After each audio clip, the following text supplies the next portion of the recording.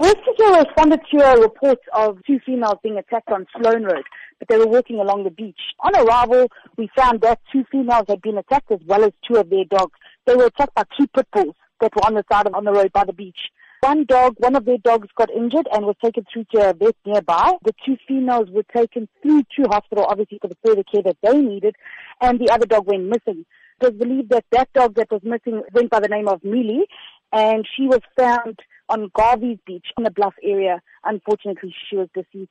What is the nature of the woman's injuries? They were moderate injuries, luckily not critical and not too serious. Were the pit bull owners there at the scene when the incident happened? They were at the scene, I do believe so, but they didn't really say much. They took their dogs away and left once everybody else left the scene.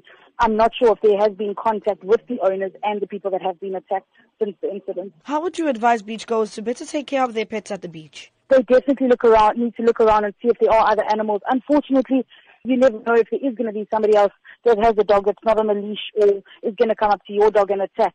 But just be vigilant, pick your dogs up if need be, and try and move away from other animals that are around. In an instance like this, what is the best way one can protect themselves from being attacked by big dogs and pit bulls? It's quite a tricky one. You would obviously have to, pick your dog up and try and just get to a safer area. But dogs are so quick in the sense that you actually don't even see it coming. These dogs probably came out of nowhere without the people even realizing it, because there's so many dogs that walk along that area of the beach. And, your dog goes and smells other dogs and you don't expect to be attacked.